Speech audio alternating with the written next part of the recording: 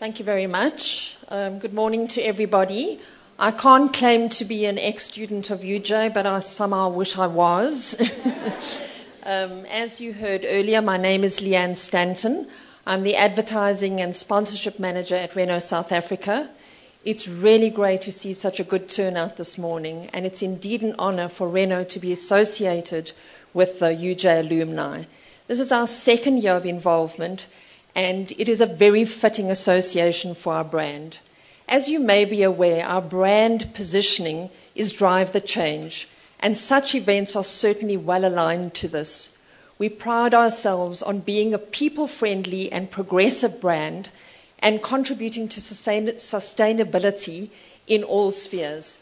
Education is key to the future of our country, and we believe talks such as today's Women in Business session are extremely valuable to steer the way forward.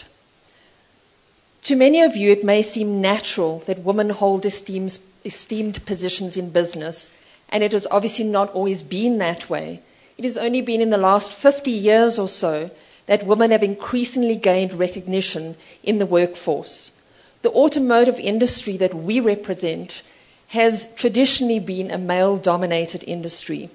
Today, an average of 24% of positions in this motor vehicle industry are held by women, and this is ever increasing.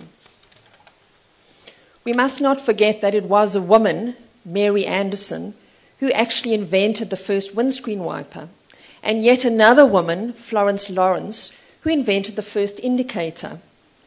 With the recent celebration of Women's Day, Grant Thornton's Women in Business Research reveals that 28% of women hold senior management positions in South Africa. Although this is higher than the global norm of 24%, this is definitely a long way off from where the government's ambitions lie to ensure that 50% of senior management positions are held by women. However, I think we are extremely fortunate here in South Africa to have great role models in business in South Africa to serve as our inspiration. Lerato Chabalala, editor from True Love, who will be addressing us shortly, is certainly one of these.